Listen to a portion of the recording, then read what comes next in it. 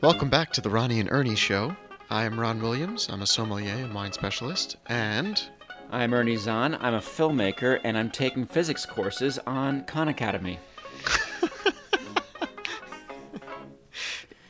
straying a little outside your area there. Each week we get together and discuss our shared interests. And despite our very different lines of work, it's our shared interests that give us an opportunity to collaborate on various projects. So sometimes we'll talk about those things on this very podcast. Yes, that's correct. Yeah. So, speaking of which, how are you doing today? I'm doing okay. I made waffles this morning. Oh, yeah? Yep. I made waffles. That is a recipe I've been making since I was 10 years old. Where'd you get it from? An original, like the old, because the recipes have changed. Betty Crocker cookbook that I've kind of adapted and tweaked and changed to suit my needs. So, I don't know if it's just... You would not seem to be, from the personality that we've presented over the last 12 or so episodes, that you'd be one to go towards something quite that mainstream. Like Betty Crocker? Like Betty Crocker, yeah. Is that an accurate assessment? Yeah, I think so. I think it's not like I'm buying a mix, which I'm sure you can. I'm sure there's the Betty Crocker mix. Right. As I said, the recipes have changed. You don't like mainstream shortcuts. I hate that. Yeah, no, I don't. I will never bake a cake from a mix. I prefer not to. They're not the worst. The worst thing you could do is ice a cake from like a pre-made icing. That's just, ugh. Those are disgusting, just loaded with chemicals. But so if you recall, many moons ago, you used to love, like Jerry Seinfeld level, love breakfast cereal. I guess there's only one kind of cereal, right? No, there's cereals as in like there's. If I say cereals in the spirits world, that means like in the spirit world, the netherworld, in the world of like alcohol and distilled spirits, like whiskey and stuff like that. Cereals are like some of the tones and notes, aromas you can get with certain whiskeys and stuff. It just means the grains. So anything with grains you could call cereals pretty much. Okay. Most people will think I'm talking about Special K.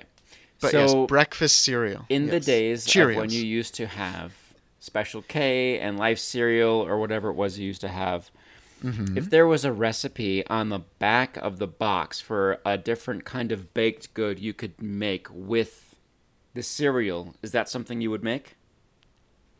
It depends on what the cereal was. If it were something very simple, like cornflakes or... But just the premise... The premise of a recipe is not flawed, on a box, you might do it? I might try it out, certainly. I mean, I've gotten... there's a brand of chocolate, and I'm blanking on the name, but it's what I use to make brownies, and on the back is a one-bowl brownie recipe that is really solid stuff. I mean, you may have to tweak it to suit your preference, but the reason they put the recipes on the boxes is because the recipes work. They would not put untested, untried recipes on for like serious baking stuff. With the cereal, that's a little bit more hit or miss. It feels like they took an existing recipe and tried to shoehorn in some of the stuff you'd get with the cereal. And sometimes I'm sure it works, but most of the time it just looks so completely unappetizing. I don't want to try like broken up Crispix crusted chicken cutlets. Like that doesn't appeal I was thinking to me more at like all. Like Rice Krispie Squares kind of stuff. Oh, right. I mean, look, like Rice Krispie treats are a stamp. Oh, yeah. Are like a. Treats. Those are a thing. Those are like legitimate. I would make my own marshmallows, and I would try to get organic puffed rice, but like that is a great dessert. snack. How do you make I don't know. marshmallows? It's a long process. I've only ever done it once a long time ago, but it involves Do you shape them? heating. I'm sorry? Do you shape them like marshmallows, like the way they come in the bag? That is harder to do. The easiest way to do marshmallows is you heat sugar to a certain temperature. That's why you need a candy thermometer. And depending on what temperature you heat it to, it'll behave a certain way. So that's how you get everything from toffee to hard candy. If you miss the window of marshmallow, you've made glass. Like it does require Or like precision. here in Albuquerque, they have the souvenir Walter White blue meth. Yeah, there you go. Yes, Yeah. exactly. You've made hard candy. So you have to get certain things right. There's gelatin and other things, but it's effectively sugar and some gelatin and a few other things. You can add like flavorings if you want. I just like to keep them plain. And then like a gourmet, quote unquote gourmet, will usually put them into a baking sheet so that like that's the mold, and then they'll be cut into very like precise cubes. So there's very sharp edges, unlike the rounded machine-made ones you get from in a bag from the But is grocery it like store. the same texture and just like the same? Yeah, if you do it fluffiness and all right, that? it is more fluffy, and there's a little bit of a chew, and it doesn't taste like chemicals. Oh my And God, that's like that's a how I glutton's would paradise. make like oh, it's amazing. That's how I would make Rice Krispie treats, and that is how I make s'mores. I don't like to make s'mores with like bought marshmallows and bought graham crackers. I want to make my own graham crackers and make my own marshmallow and then use really good quality chocolate. Instagram pastry porn would be because what I'm imagining is marshmallows are not cut into those little bits like you have them in the bag. Those sort of like rounded cylinders. Yes, Yeah. yeah, no, these are If like it's perfect if squares. it's or a big Cubes. tray, just like a big boundless tray. One gigantic s'more. They're like a sheet, a marshmallow sheet. Yes. Right. So a And sheet then of marshmallows, a sheet of graham crackers, and a sheet of perfect- chocolate. Perfect pastry porn for Instagram would be a sheet of chocolate, a sheet of marshmallow, and a sheet or So a two sheets of gigantic. graham cracker. Yeah, if you did that as like one of those sped up or time lapsed walkthroughs, That would be really fun. bird's eye view kind of down to the Yeah. counter thing. Oh my God, you'd get so many views. I would love to do that too. You should I definitely would love do that. to do that. And since And we're my recording brother. this, Yeah, challenge I'll do it. you. Okay, all right, I'll do it. My brother insists that he prefers store-bought graham crackers in s'mores and doesn't even want to consider the thought of trying the s'mores with my graham crackers. We both at the same time experimented with this concept vegan before 6, right? Yeah, that Where was breakfast that was, and lunch. It's easy. I think it was pretty easy to make breakfast vegan. That was not complicated. Although I do like my oatmeal. eggs. Oats, water. There you go. Yeah.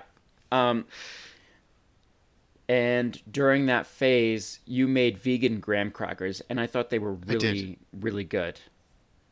Do you remember that recipe?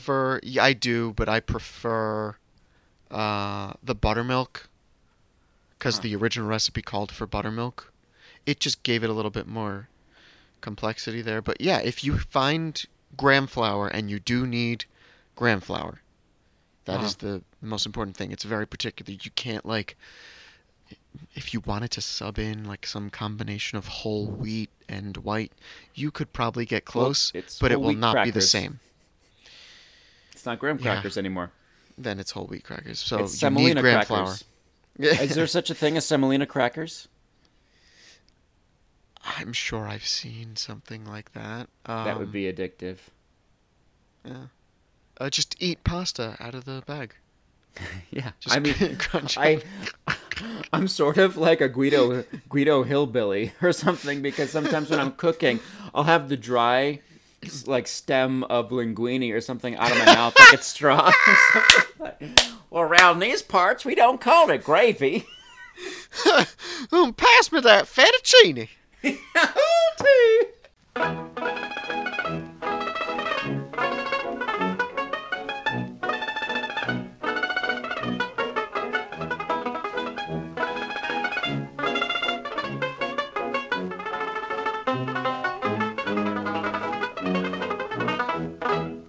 just watched Uncut Gems. Have you seen this yet? Have you heard of I've it? heard of it. I haven't seen it. Adam Sandler? I was reluctant to watch it. Um, because, well, I don't know why I was reluctant to watch it. I think it was just something I wouldn't actively, based on how it was marketed. Yeah, it's not something I would necessarily look for. I thought it was more like sports entertainment drama. I would say that that's the sports entertainment aspects are kind of just a device for a completely different story. It's a contemporary adaptation of Faust in some ways. You know this old story? It's like a Really? fable almost. Yeah. At this point. Deal with the devil? Right, make a deal with the devil and just the obsession with what you're getting from the devil. It's it's connected to this idea just, that there's never enough and it ends up being your destruction. It was phenomenal. Really? Yeah, it was really well done in a lot of different ways. It was such a it was a simple story with really complex characters and very complex, not in a difficult to watch way. I just mean that it's a very, How complex are we talking? Like Game of Thrones, I don't know it's this not guy's name complex? it's Or. not complex in terms of the amount of information they present or how cerebral the content is. It's more just the complexity of detail in visual information. If you're enjoying the story and you're engaged, it's not something you'd necessarily notice. But if you want to pick it apart, there's a lot to discover and there's a lot to appreciate. From the color palette to, I think you showed this YouTube channel to me, and I've mentioned it before. Nerdwriter, Yes. who does sort of like analysis or video essays on different concepts in art and politics and stuff like that. So he had one about Noah Baumbach, who's an independent filmmaker. He did the most recent one, which is I think probably maybe his most mainstream film, is Marriage Story. Anyway, he made a film a couple years ago with, let's see, Ben Stiller and Dustin Hoffman, and it was sort of like a case study about the concept of people speaking more naturally in scenes in film. So the way... As opposed to what? What do you mean? Well, I mean, the way exposition plays out in a film, especially if it's like a big tentpole film, it's presented in a way that is in service to clarity for the audience and also to move the action, but it's not necessarily the way people talk. Like you and I, even going through this podcast, we talk over each other a lot. Yeah, nobody talks over each other in a movie. We're also not well versed in a life and show business, so our communication's not practiced in that way. So he used this film that Noah Baumbach made as an example of people talking naturally. And if you have a character who's very involved in themselves, they might talk over you, or just the way they respond or what they respond with kind of indicates the fact that they weren't really listening to the other person. I've caught myself plenty of times where I realize, or sometimes I don't even realize it, I'm not really paying attention to the person. Because I'm really hyped on whatever I'm thinking about, or what I want to share, that I don't realize that I'm not contributing something that's a response to what they're saying. It's more like I want to get my turn in, That's great. Did you hear about... I'm sorry. Exactly. Sorry. So this film does that in a way, but it's almost like all the voices shouting at each other. It's incomprehensible, and you realize you don't need to focus on what they're saying. It's more about what the takeaway is from that exchange. Whether he's trying to pawn something, or he's talking with some people about a bet, or something else. It's the combination of action and expression, like in people's faces, and the tones of their voice, rather than the specific words they're saying. It's not like that throughout the whole film, but there are lots of instances like that where you see, like, you ever go to, so he's a jewelry dealer in New York, and you ever been to like one of those shops in New York, not necessarily a jewelry store, but like, okay, even those like kind of touristy stores where it's like something in Times Square, reflective mirrors, and it's like thousands of cameras. You ever walk into one of those, and it's just everybody shouting over each other and stuff like that? All you need to take away from that is the deal's trying to be made, right? Yes. The individual stuff, it's all just fuel for that objective, right? That's all you need to get out of that situation. Exactly. There are instances like that. And so I thought that was a really fascinating way to, present material. It's not presented in this very traditional way where it's like, I contribute an idea, then the opposing character contributes an idea, and everything is well spaced and well balanced. And it's not like that. It has meticulously planned. Right. It has a greater fidelity in that it seems more true to the way the situation might play out in that jewelry store in, I think it was Manhattan. And so recommend that movie? I definitely recommend that movie. And, if you like Adam Sandler movies or you don't like Adam Sandler movies, this is not an Adam Sandler movie. This is a movie that Adam Sandler is starring in. Okay. It's completely different. It's not Billy Madison starts telling don't have that expectation. No.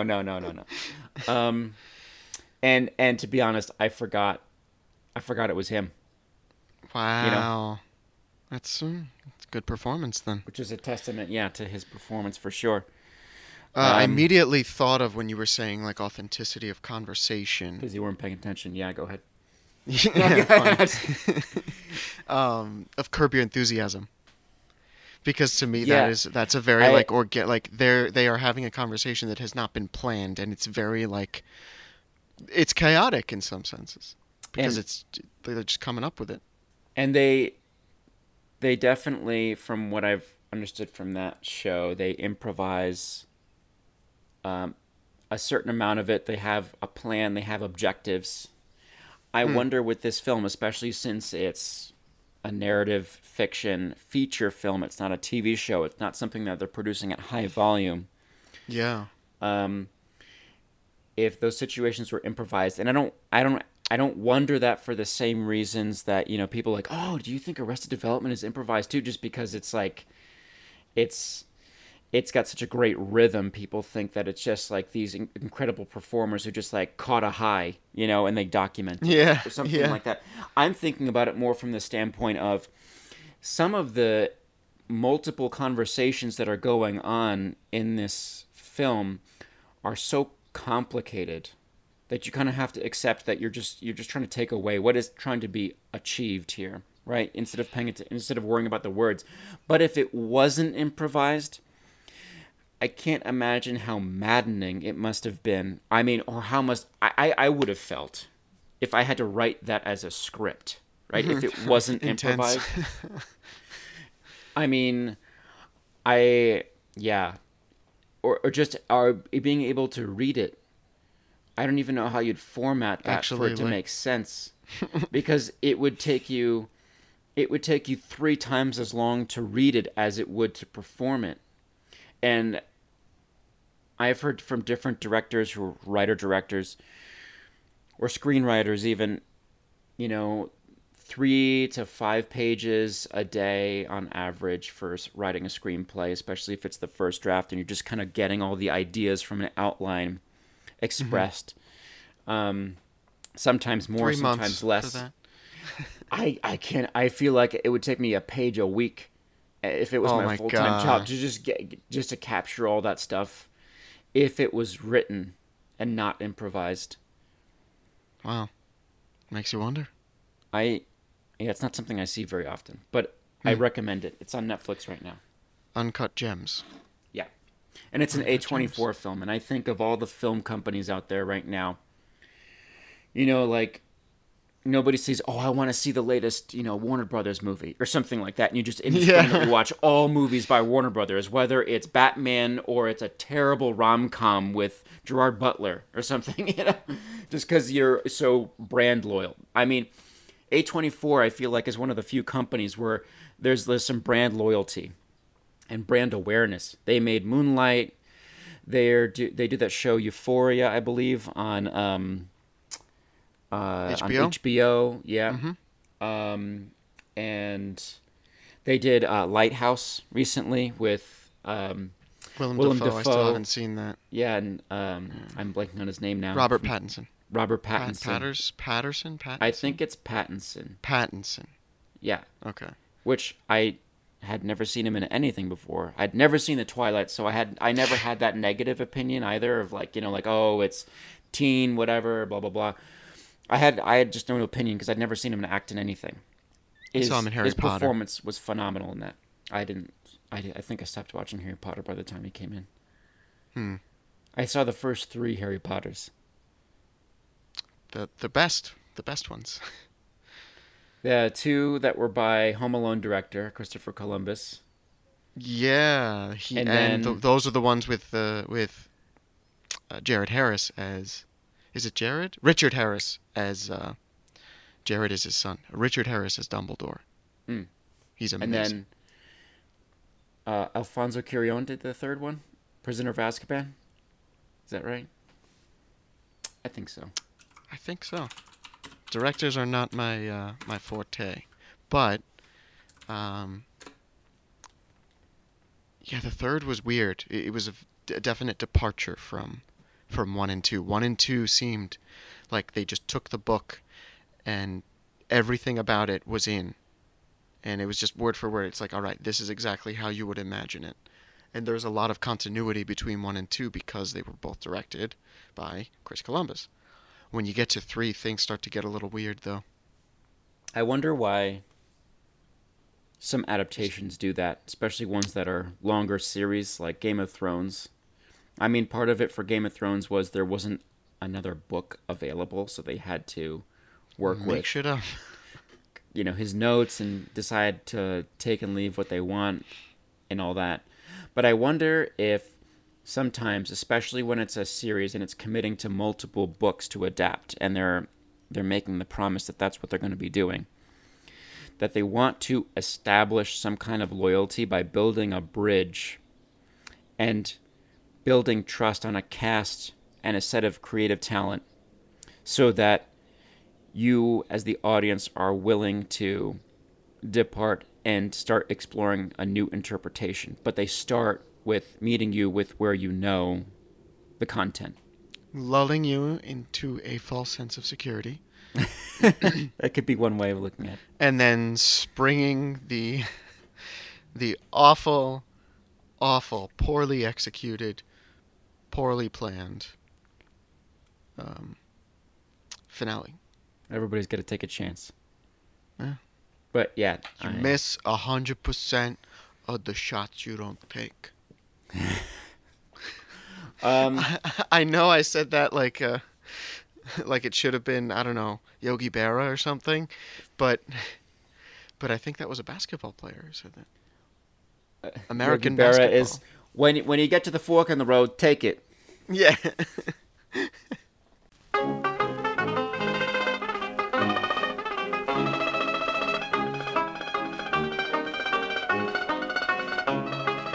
What else is going on in your life? That's about it. Just working, wine shop, a lot of rosé this time of year, and ice cubes. Doing a lot of cooking. Rosé and ice cubes. Why? Yeah, you ever see that? Rosé and ice cubes. I would if it were like really hot. I was by the pool and it was like a $10 rosé that I just wanted to like feel refreshing and just wanted to drink something. I wasn't pairing it with a meal. I wasn't caring about anything like that. I'd pour it over ice. Absolutely. That's not a faux pas to you? No, not at all. If you're by the pool, if like it's hot, you want something refreshing, that's when it's like, this is a $10 rosé. It's, as long as it's from, at least a halfway decent producer, it's going to be good. So just, if you don't have time to chill it, pour it over ice. It makes it nice and refreshing. I would totally do that.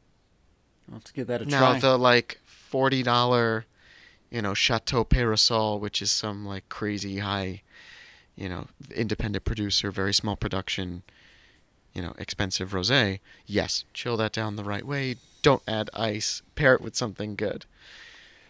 Yeah. How do you feel about so, I mean, if you put ice in it and you're not done with the drink, and then as the ice melts, it begins to dilute the drink. Dilute? Yeah, dilute the drink. How does that jive with your palate or your standards?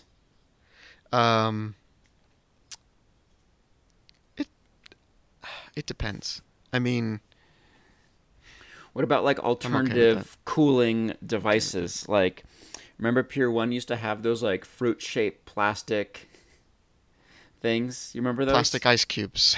Yeah. Well, no, it's like shaped like a lemon slice or something. Uh-huh. And inside is water, or more likely some sort of horrible chemical. Yeah. And like an ice pack, like a miniature ice pack. It's basically in a little ice pack. Yeah. Yeah.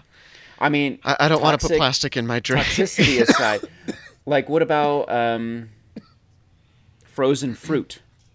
Like frozen berries. Oh, I've heard about that, and I would totally try that if I ever had any frozen fruit on hand. Because then as it, I don't do smoothies much anymore. Because then as the temperature drops, it's releasing at least not just water. Yes, true. Yeah. I like that. Okay, I'm gonna try that then, because I have a bunch of frozen berries.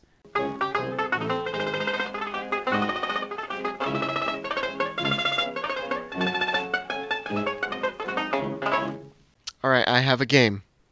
Yeah? I have a little game for you. We'll just do one quick round. Okay. One question. I'm ready. And this is for the audience as well. We're going to wait 10 seconds and then 5 seconds and then we'll give the answer. You must name this film, and I will give a brief synopsis. But the synopsis will be from someone who has a tenuous grasp of the plot.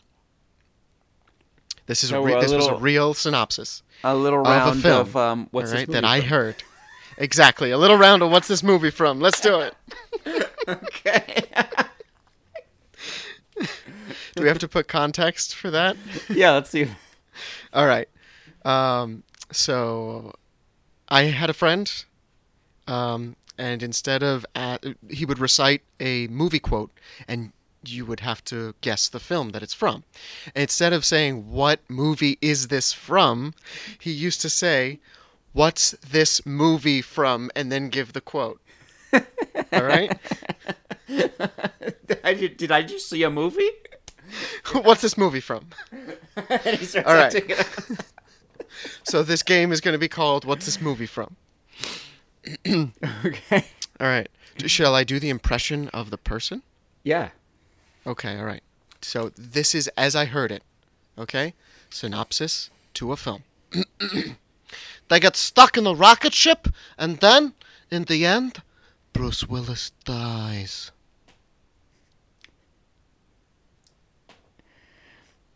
Any ideas? Yeah. I thought you were gonna do an impression of a character from the film, and I'm like, who talks like that in Armageddon? No. Hey, everybody, I'm gonna go on the rocket ship, and we're gonna go stop this asteroid, okay?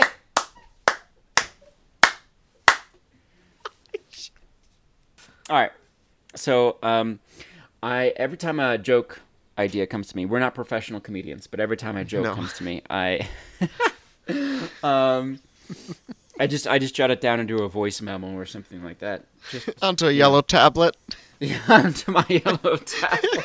As George Lucas calls them. Yeah. George Lucas calls legal pads yellow tablets.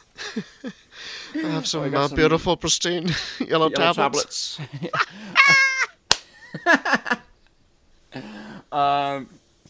So the joke is, ready? Yeah. I like to keep my clothes wrinkly so that I look younger by comparison. Why? That's not. It doesn't make sense for you to be telling that joke. Like, when I hear that joke, I picture like a 68-year-old woman in like some bar in Florida smoking a cigarette in like a flower print dress. Like, she's been open micing at the same place in yes. Miami since 1976. Exactly, and she sounds like Harvey Firestein. What's that sound like? Harvey Firestein? So he was in Mrs. Doubtfire. Oh yeah. Okay. So she sounds like this. I like to keep all my clothes wrinkly so that I look younger by comparison. He couldn't even get through. I can't. Your voice started to buckle at the end. I can't sustain that. It's also very dry. Yeah. Well, she's been smoking since the 70s. Doing open mic. Yeah. That's also the voice she has left. Oh, man. The Ronnie and Ernie Show is a joint production of Triello Storytelling Company and the Bon Vivant. Our show is now available on Stitcher, Spotify, Apple Podcasts, and YouTube. If you like what you're hearing, then commenting, subscribing, and reviewing means that this show only gets better. I shudder to think what the comments are going to be like. Well, especially for that a few episodes back, if this is the first time you're hearing our show. Yeah, if you're just tuning in, oh boy, are you in for a surprise. Yeah, boy, are you in for a treat. All right, go ahead. Read your copy. Recipes, projects, or anything we didn't have enough time to get into on today's show will be included in the show's description. And at each of our sites, you can also take a look at what we're currently up to and check out some of the amazingly talented people with whom we collaborate. Bravo. I will see you, I will hear you next week. I'll hear you next week. I don't think we've ever established this. I'm recording this in New Mexico, and you're recording this just outside New York. Yes. And in the Northeast, New England. Well, we call each other on FaceTime audio, and then we record our separate things, and then we smash them together. Yeah, we're not in the same room together. We tried to sync it by clapping, but it doesn't make any sense. with the second and a half delay, it just sounds like the saddest round of applause ever. Yeah. Yeah. Yes.